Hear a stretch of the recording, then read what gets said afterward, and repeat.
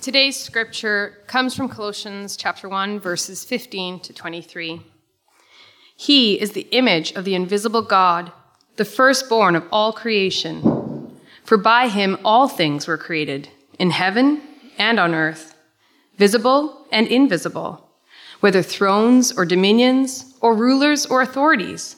All things were created through him and for him.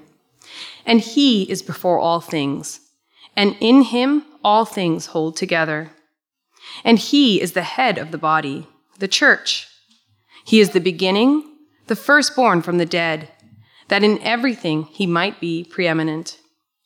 For in him all the fullness of God was pleased to dwell, and through him to reconcile to himself all things, whether on earth or in heaven, making peace by the blood of his cross. And you, who once were alienated and hostile in mind, doing evil deeds, he is now reconciled in his body of flesh by his death, in order to present you holy and blameless and above reproach before him. If indeed you continue in the faith, stable and steadfast, not shifting from the hope of the gospel that you heard, which has been proclaimed in all creation under heaven, and of which I, Paul, became a minister. You may be seated. Thank you. As you're seated, let me pray for us. Father, we're grateful that we can gather together today in the name of Jesus. We are grateful for your presence here and the power of your Spirit. We ask you that you would help us to take this text, to learn from it, to grow and be transformed by it, and that by the transforming power of the gospel, we would be people who glorify you in every area of our lives. We pray this today in Jesus' name. Amen. Amen. If you were to sit down and have a coffee with me and you were to say, give me an overview of why you do everything you do around Christ City. If we're just sitting down having a cup of coffee and we're talking about why we preach the way we preach every week, what our whole team is aiming at as we run different ministries and courses and stuff that's going on midweek, today's message is what I would have to share with you. If we're just sitting down having a cup of coffee, I want you to know that none of it is designed around some sort of momentary thing. We are changed by moments, that is for sure. We're transformed in moments. But it's not the only way that we grow. It's not a one-off kind of thing. What's in our mind all of the time, in every different season, 52 weeks a year, is what I'm going to share with you today. It's the way that we think about the way we're growing as followers of Jesus. And it all begins with the why. You've got to answer the why question first. It all comes down to the why. Why do we gather each week for worship, word, and sacrament? Why do we run women's Bible study or biblical counseling or Christ City Kids or youth or 1018, which happens weekly and lots of relationships? Why do we have community groups? Why do we plant churches? Why do we do anything that we do? If we're going to sit down, you're asking me the question, I would tell you that. Now, I can tell you what we do. I can tell you lots about what we do. John just told you almost everything that we do. What we do, yes, for sure. I can even tell you how we do all those things that we do. But if you don't get the why behind all of that, then it really doesn't matter at all. The big obvious reason that needs to be said, it can never be assumed. The thing that needs to be stated is that the why of Christ City Church is grounded in the who of God. Our why, our reason for doing the things that we do is all grounded in who he is, what he has done, and what he has promised yet to do. The why of Christ City is nothing less than the overflow of the greatness and the grandeur of the Father and the Son and the Holy Spirit. And so why are we doing all of these things as a church? Well, we do it because he is worthy, because he is good, because he is sufficient. We do it because Jesus Christ is Savior and Lord. We do it because he is the head of the body, the church. We do it because Jesus is the preeminent one. He is first, and his glory surpasses all others. What we do for God's glory, for our joy, and we do it for the good of our neighborhood and the good of our city. So if we sat down for a coffee, here's what I would say. I would say we make missional disciples for the sake of the neighborhood.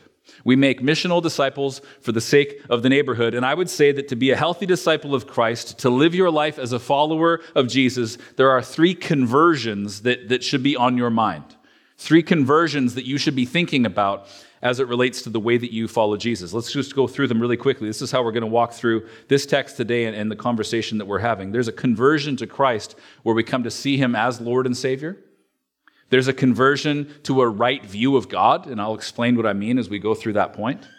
And then there's a conversion to join God in his mission where you see yourself a part of what he is doing in the world. And you see that he's at work in every area of your life. You see yourself as a part of that work that he is doing.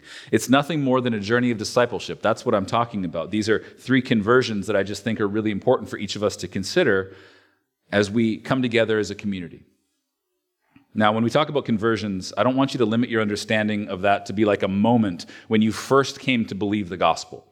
That is true. That is a moment. There is a conversion to Christ. I'm going to talk about that. But what I want you to think about is the process and the amount of time that it takes to come to Christ, to grow in your understanding of him, and figure out how he wants you to serve his mission in this world. That's a process.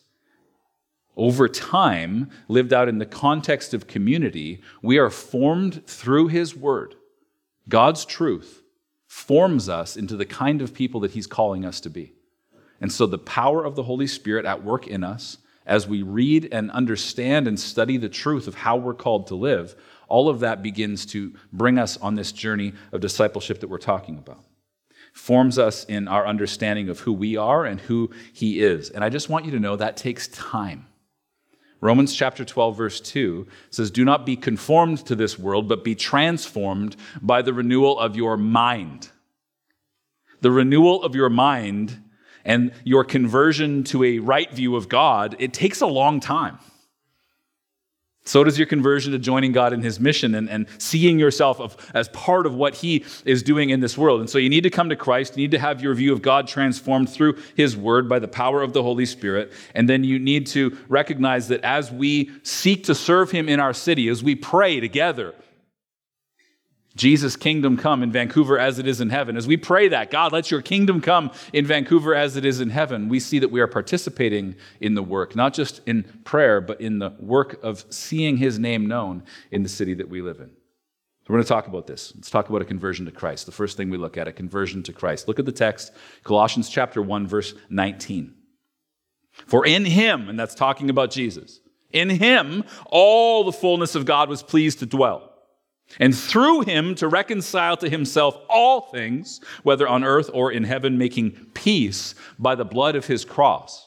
And you who once were alienated and hostile in mind, doing evil deeds, he has now reconciled in his body of flesh by his death, in order to present you holy and blameless and above reproach before him. If indeed you continue in the faith, stable and steadfast, not shifting from the hope of the gospel that you heard."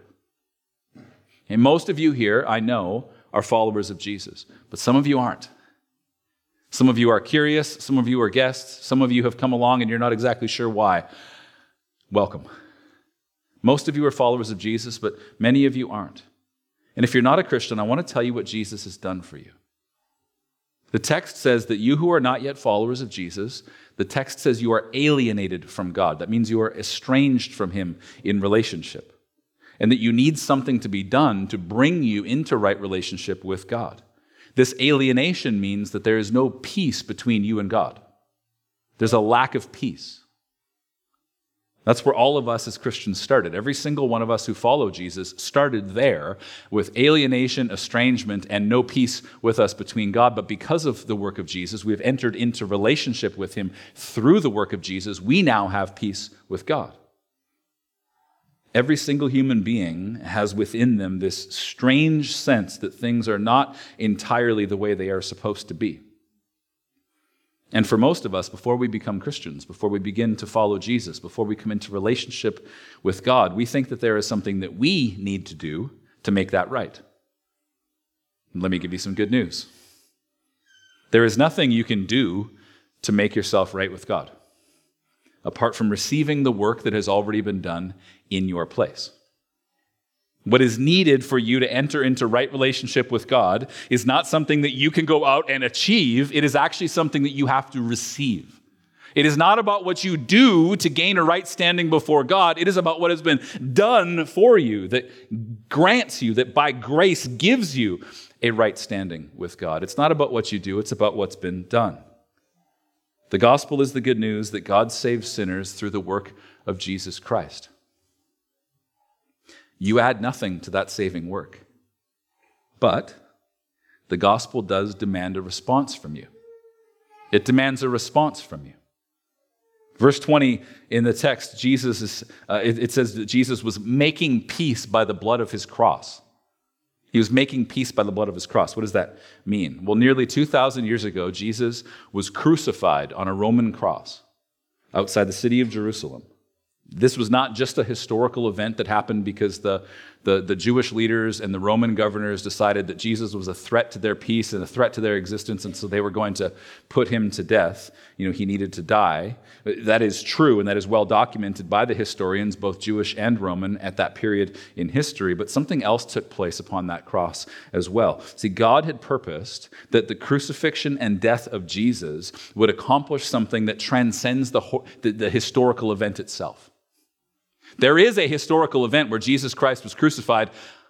He was nailed to a cross outside the city of Jerusalem by the Roman governors at the direction of the Jewish leaders. That happened.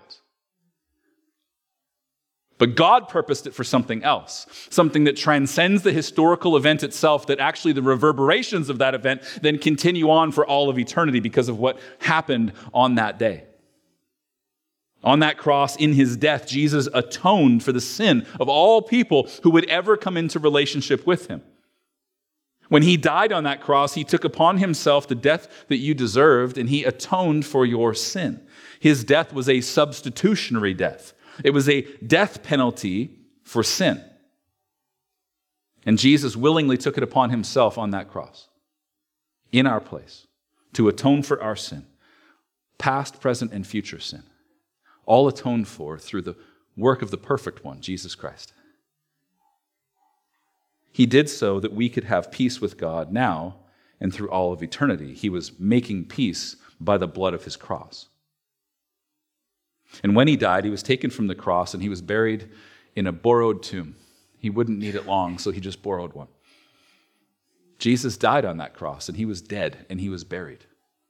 But he didn't stay there. On the third day, he was raised from the dead, and that resurrection set in motion a cataclysmic, world-altering, nation-changing, eternal reality that there is now a way to have peace with God once and for all, to receive the death that Jesus died in our place and for our sin, and to receive the new life that he offers us in his new life, in his resurrection. See, this is all the plan of God that was set in motion before the foundation of the earth, that we might comprehend the depth of God's love for this whole world. John 3, verse 16 says, "For God so loved the world that he gave his only Son, that whoever believes in him should not perish but have eternal life. For God did not send his Son into the world to condemn the world, but in order that the world might be saved through him. Whoever believes in him is not condemned, but whoever does not believe is condemned already, because he has not believed in the name of the only Son of God." This is the good news of the gospel of Jesus. The text in John chapter 3 continues on, and in verse 36 we get to a place where it says, "Whoever believes in the Son has eternal life. Whoever does not obey the Son shall not see life, but the wrath of God remains on him." You need to believe in the Son who grants you eternal life, but there's an obedience that comes with it. You need to obey the Son. You believe and obey, but those who do not obey the Son, it says in the text in John chapter 3, the great passage about the love of God for the whole world, it says that you shall not see life, but the wrath of God remains on him. See, the gospel is good news that God saves sinners through Jesus Christ, through the work of Jesus Christ, but the gospel demands a response. Will you receive the life that he offers you, which is the eternal life that can start in this moment right now, if you'll trust him? Or will you remain in unbelief, and you'll remain at the stage of curiosity about what could be? Or will you cross the threshold into belief, into trust? Will you take your chances with the wrath of God upon your own shoulders and continue on in disobedience? Or will you come and yield your life before our great God and King? In the 16th century, there was a man who did a reforming work reforming work in the church. They call him a reformer. His name is Martin Luther. He said, either sin is with you lying on your shoulders, or it is lying on Christ, the Lamb of God. Now, if it is lying on your back, you are lost. But if it is resting on Christ, you are free and you will be saved. Now, choose what you want. You can have peace with God once and for all, but this is the only way. You need a conversion to Christ, where you come to see him as your Savior and your Lord. And that peace with God can be yours today and for all of eternity. That's what's on offer. The first conversion we're talking about is a conversion to Christ, to come to him. The second conversion we're talking about is a conversion to a right view of God. Part of coming to Christ and seeing him as your Savior means you now understand yourself as part of the body, the church. Colossians 1:18 in our passage, it says, and he is the head of the body, the church. He is the beginning, the firstborn from the dead, that in everything he might be preeminent. Do you see that it says he is the head of the body, the church? He's the head. The church of the people, the body of Christ, and he himself is the head. When you come to Christ, you don't have to decide if you're going to be part of the church. When you come to faith in Jesus, you are part of the church. And there's churches all over the world, and there have been for thousands of years. And we all gather together in local churches like this, but we are all, as a local church, just a microcosm of the one true church that goes throughout all the ages and all the places and all the peoples and all the cities and all the towns and all the villages. People around the world worshiping just like this today. We become part of the church. In the scriptures, one of the metaphors that we talk about as the church is the body of Christ. And here's the deal. You don't get to have the head without the rest of the body. Jesus Christ is the head of the body. And some people say that they would just like to have Jesus and not the church. Thank you very much. I understand that. I'm also part of a church. But you can't have just Jesus and not the whole body of Christ. When you become a follower of Jesus, you are grafted into the body of Christ, and Christ is the head of his body. And this is a bit of a gruesome image, but you don't get to just walk around with just me and Jesus. The me and Jesus thing's not real. That's a decapitated Jesus. Nobody wants Jesus to just his head. His head's attached to his body. You get the whole thing. It's never me and Jesus. It's us and Jesus. Because when we become followers of Christ, we become part of his family. When you come to Christ, you're part of the resurrected people, just like Jesus. We follow him in community, and that's where the next conversion begins, in the context of community. As his people, we desperately need to see God for who he really is. Look at the text in verse 15. It says, he is the image of the invisible God, the firstborn of all creation. For by him all things were created, in heaven and on earth, visible and invisible, whether thrones or dominions or rulers or authorities, all things were created through him and for him. And he is before all things, and in him all things hold together. See, Paul the apostle is writing a letter to the church in Colossae, and he's writing this letter to them to refute false beliefs about Jesus. That's what his whole letter is about, especially chapter 1, verses 15 to 20. It seems that people had misconceptions about who God was and what he was like and how we were then called to live in light of that truth. And I'm sure you've never had that happen before, where somebody has misconceptions about what God is like, and then they share their theological ideas with you. You get lots of opinions on Jesus that are completely untethered from the Bible. In the culture that we live in, there are just lots of Jesuses out there. And some of the Jesuses that are communicated are not Jesuses that we can rightly understand because they are in contradiction with the Jesus of the Bible. We need to move deeper into our understanding of who God is, and we do that by learning his word.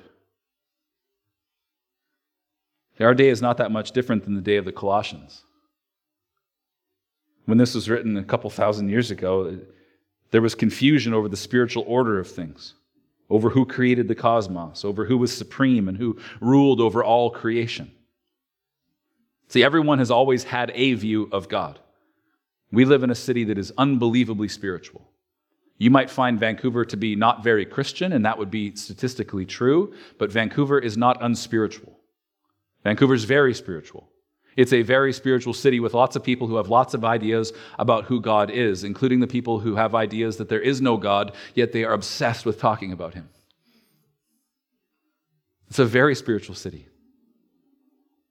Most people will talk about God in a generic sense of the term, and another reason why we try and preach Christ so clearly, our effort is to preach Christ clearly from all over the Bible, is that it sets the message of the gospel apart from all of the other cultural God talk that happens. We believe that Jesus Christ is the only way to the Father, that our salvation is exclusively by grace alone, through faith alone, in Christ alone. There is no other way, and so we want to be explicitly clear that when we are talking about God, we are talking about the God of the Bible made known most clearly to us in the incarnation of Jesus. Now, admittedly, if we want to be kind to the people who live around us who have strange ideas about who God is, and they fill in the blanks on their own, and maybe some of you are those people, and you're trying to figure out who God is. It's easy for us to be very kind about this because it's difficult to get to know the invisible God. It's difficult to understand what he is like. You can't come to a right understanding of who he is on your own. So we can be kind about this. It's not an easy thing to do. And that's what makes what Paul says here in this passage very, very important for us. In chapter 1 and verse 15, it says he, again Jesus, he is the image of the invisible God, the firstborn of all creation. So think about all the people in your life, your friends, your family, your coworkers, your fellow students, who are just saying, like, I don't know if I could worship a God who's invisible. Just be like, I have something to tell you. He is the image of the invisible God. Jesus Christ reveals God to us. Now, Paul's writing to the church in Colossae, and he's telling them, he says, I know you've had a hard time understanding who God is, and people around you have all kinds of ideas about who God is, but you need to understand that Jesus is the perfect revealing and representation of God. He is the exact image of God. It is by looking at Jesus that we discover who God is. If we want to know who God is, we look at Jesus. Jesus is the image of the invisible God because he has the same nature as God, being co-eternal with him. God the Father is invisible to us, yet is manifested and made known by God the Son. You want to know what God's like? Just look at Jesus. Hebrews chapter 1 verse 3 says, he, again Jesus, is the radiance of the glory of God and the exact imprint of his nature, and he upholds the universe by the word of his power. And when we're speaking about the power of Jesus, it's getting at what this term firstborn is helping us to see. In our text, it says that he is the image of the invisible God, the firstborn of all creation. And that can become a little bit confusing. When we're talking about firstborn here in this text, it's not referring to time, as though Jesus was like the first thing God created. That's not what it's saying. It's referring to position. Firstborn is a position. He is preeminent. He is absolutely first in status and glory. Firstborn shows us two things about Jesus: that he preceded the whole creation, and that he is sovereign over all of the whole creation. That he preceded the whole creation, and that he is sovereign or in power over all creation. We sang the song before, that he has always been. That is talking about the preeminence, the preexistence. How nothing was before him. It's hard to get our minds around, but he has always been. He's not firstborn in the sense of time. He is firstborn in the sense of status. He preceded the whole creation. He is sovereign over the whole creation. In the Old Testament and in the language of the Bible, firstborn child did not just have the priority of birth, but also the dignity and the superiority that went with it. I'm the firstborn in my family. I think we should come back to some of that. It's pretty good. Send a note to my siblings. I wasn't just first. That's what it's talking about. There's a role here. refers to a position. In Revelation chapter 1, when Jesus said, he said, "Fear not, I am the first and the last and the living one." When he uses the word first, it's a word that means absolutely first. Like nothing ever preceded him. He is the first in every sense of that word. So firstborn means he preceded the whole creation. He always has been. And firstborn also implies sovereignty. It's all his. Firstborn implies preeminence over all of creation and sovereignty over all of creation. He is first in rank. Nothing was before him. Nothing is greater than him. He is first in status and glory and power and honor and position. And in all things, he is preeminent. Ooh, is he preeminent over this? Yes, he is. Over all things. And when it says in him all things hold together, it reveals his power, that he is the very central power in all of the universe, that he is the center of everything that has been created. He is the integrating center. He holds it all together. And what he does for all of creation, he does for his church. And that's why such a diverse group of people from all over the globe, from every different ethnicity and from every different socioeconomic background can be united together in him. He's that powerful.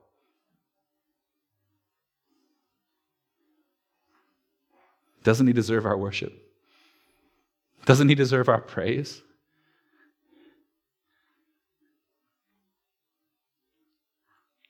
Isn't this the kind of God who deserves our best and our all? If we had eyes that could just catch a glimpse of his glory, it would change us, and it would transform us, and it would renew us. And that's my prayer for you, that you would catch a glimpse of his glory, see him for who he is. Jesus is the exact revelation of God. In Jesus, we have God come to us in flesh. Nothing in this world compares to knowing Jesus. When we look at him and we see him for who he is, we see the God who cannot be seen, but the God who then, from that point onward, can never be ignored. It's God unmasked. It's God made visible. He is God with us. And so if we want to see and understand God, we just need to look at Jesus, the Jesus of the Gospels, the Jesus of the Bible, the Jesus who is risen and reigning in all power and all authority at the right hand of God the Father, the Jesus who is seated on the throne and who has said that he will return and he will make all things new. He's our great God and King. He is worthy of all of our honor and glory and all of our worship. See, the gospel demands a response, not just of you who do not yet know Jesus, but it demands a response from every one of you who already know Jesus. What will you do with your life?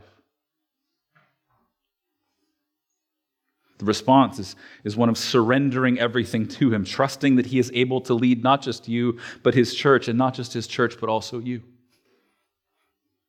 You should respond in this sense of like reordering and recentering everything in your life around Jesus. And it's September and things get busy for lots of people in September, and you're looking at it going, man, if I could just have some way of knowing how I should reorder and prioritize my life, well, just put him at the center.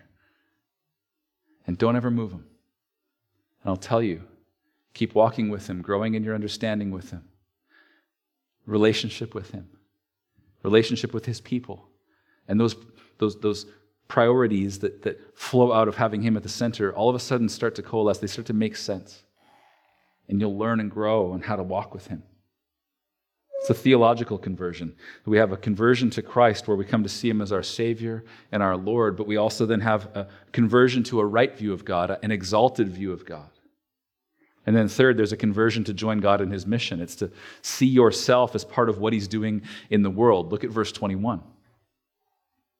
And you who once were alienated and hostile in mind, doing evil deeds, he is now reconciled in his body of flesh by his death, in order to present you holy and blameless and above reproach before him. If indeed you continue in the faith, stable and steadfast, not shifting from the hope of the gospel that you heard, which has been proclaimed in all creation under heaven, and of which I, Paul, became a minister or a servant. He's a servant of the gospel. The gospel that Paul is proclaiming is what reconciles us to God. It's how we have peace with him. When we receive this peace with God that can only come through the finished work of Jesus, we become part of his people, the church. And in the church, when we follow Jesus together and we allow his word, the scriptures, to shape our view of God in all of our life, we grow into our deeper understanding and a right view of God where we give him all. And Paul says he's a minister or a servant of that gospel. He's a servant of God and a servant of the message of the gospel in Christ City. So are you. So are you. Many of you have come to Christ. I know that. Many of you have wonderful theological concepts that you can explain God within, and you are so smart and you know so much about God. My fear is that that's kind of where it stopped for many of us. That we've been converted to Christ, we have a great theological view, but I think that there is perhaps a need for more of us to experience a conversion toward his mission, which means we participate in what he is doing in the world. That is your job, your role, your gift, however you want to phrase it. It's your joy to participate in what he is doing. Don't think so little of yourself that you think he can't use you. He's at work in this world. It's about participating in his story, not just trying to fit him into our already full life. It's about reorienting our lives around his story, not just trying to squeeze him in wherever you've got a little margin in your already fulfilling life. And do you see how these three conversions actually create a bit of a cyclical view of the work of the church? If we were having a coffee, I would take a napkin and I would draw a circle. And I probably should have made a slide for this. And on one spot I would say conversion to Christ. And then I draw an arrow on the circle to the next spot that says a conversion to a right view of God. An exalted view of God, the God of the Bible. And an understanding of God is going to then lead you into an understanding of your participation in his work in the world. But when you understand your participation in his work in the world, you understand that it's your job to introduce other people who don't yet know him to him. We call it evangelism. It's sharing the good news of the gospel with people who have not yet heard. And so that is what leads to people coming and being converted to Christ. There's a conversion to Christ, a conversion to right theology, a conversion to mission. And guess what? If you get converted to his mission in the world and your participation in it, you're the one introducing new people to Jesus. And it just cycles and cycles and cycles. And it's actually a pathway of discipleship within the context of our church. This is how we come to him, we grow in him, and we participate in his work in the world. And no matter where you are at on this pathway of discipleship, I want you to know that you belong here. We want you. We care for you. We want to get to know you. We want to help you grow. We want to help you flourish in your life of faith. If you don't yet know Jesus, welcome. Consider him. Talk about him. It's probably not an accident that you're here. If you know him, but you're growing deeper in your relationship with him, wonderful. We want to help. And if it's stagnated for you, I want you to see that his goodness and love permeates every area of your life. Wherever you go and whatever you do, he's involved and he's leading you that you can serve him as a servant or a minister of the gospel in your context. And so when you're ready to take the next steps of discipleship and the next steps in your faith, we want to be alongside you on the journey, just like these who are taking some next steps today in the video about their baptisms. My life before I came to Christ was very challenging and tough. My dad almost died, so after that event, I never really had very much faith. I felt that God was very far away. Even though I accepted Christ at a young age of 4, I didn't really know him then. Now, last year, at the age of 12, God rekindled my faith, and through my parents' and my grandparents' encouragement, I have been growing steadily and slowly in my faith.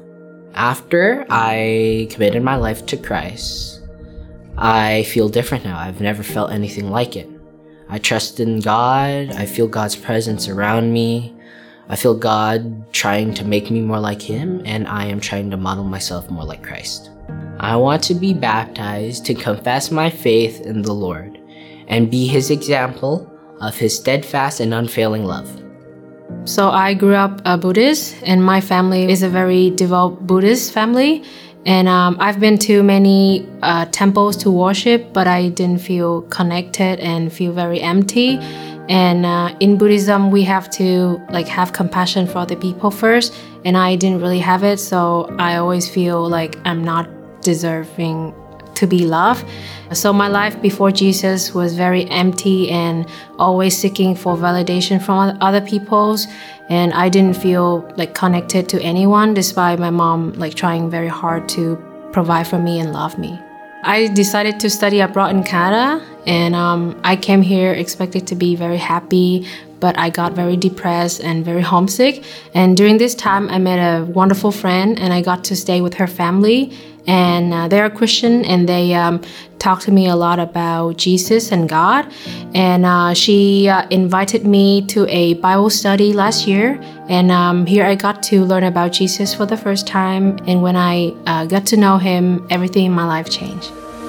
After I let Jesus into my life, I felt very loved. I stopped complaining about my life and stopped seeking validation from other people. And because Jesus showed me love and compassion first, so I know how they feel like and I can pass them on to other people. I want to be baptized because I want to tell everyone that I belong to Jesus and he's my Lord and Savior forever. Christ has always been in my life. I grew up in a Christian household. Looking back on it now, I feel like my life was kind of empty. I feel like as if I knew Christ mostly on Sundays. I was very self-reliant. I thought that my achievements, how well I did in school, what sports I did, how well I could play the violin, that's what would define me. Coming to Christ has been a long journey through my whole life. I've had a lot of time to get to know him. I feel as though I can see God through nature. I love the outdoors and I can see him in creation. I also study biology, so I see Christ in studying the complex systems that he created us. I also have come to Christ through trials and tribulation. I feel as though when super hard situation that I can't control, I can only rely on Christ, and that's brought me closer to him throughout the years. I feel as though lately coming to UBC, I've grown close to a lot of good friends, and it's helped me to grow closer to God. And it's through all these experiences that have allowed me to make a decision to fully commit my life to Christ.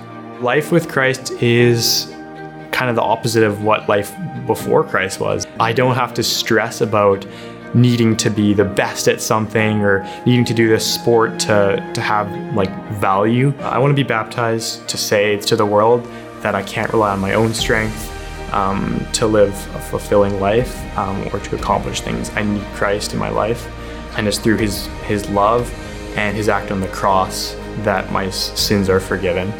I was born in a Christian household, so I always knew the Lord, but I never really got the chance to meet him on a personal level.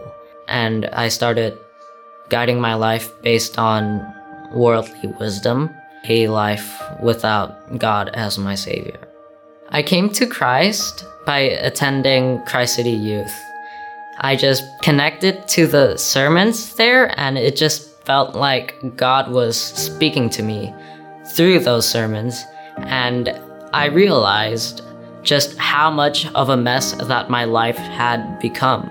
And I just repented at night. After coming to Christ, I started to tear down the toxic lifestyle that I had developed, and I started building a new Christian one with Jesus as my Lord and Savior. I want to be baptized because I want to follow Jesus for the rest of my life down to my final breath. Growing up as a Christian for most of my life, I had amassed a lot of head knowledge and theology about God and my faith. But if I were honest with myself, I'm ashamed to say that for most of my Christian life, I have been a half-hearted Christian. God for me was more of a means to an end rather than an end in himself. He was somebody that you would just pray to whenever you needed something or wanted something.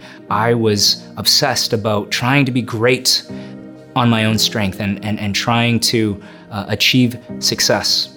by myself. The more that I started to adopt that mentality, the more that I started to lose trust in God and started to trust more and more in my own power, my own strength, my own wisdom and intellect. This eventually led me to 2019. During that year, I would say that was like the prime of my life. I was dating this amazing girl that I thought I was going to marry. I was making more money than I could ever imagine. I was fit, I was healthy. In that same year, all these calamities started to happen. The relationship didn't work out.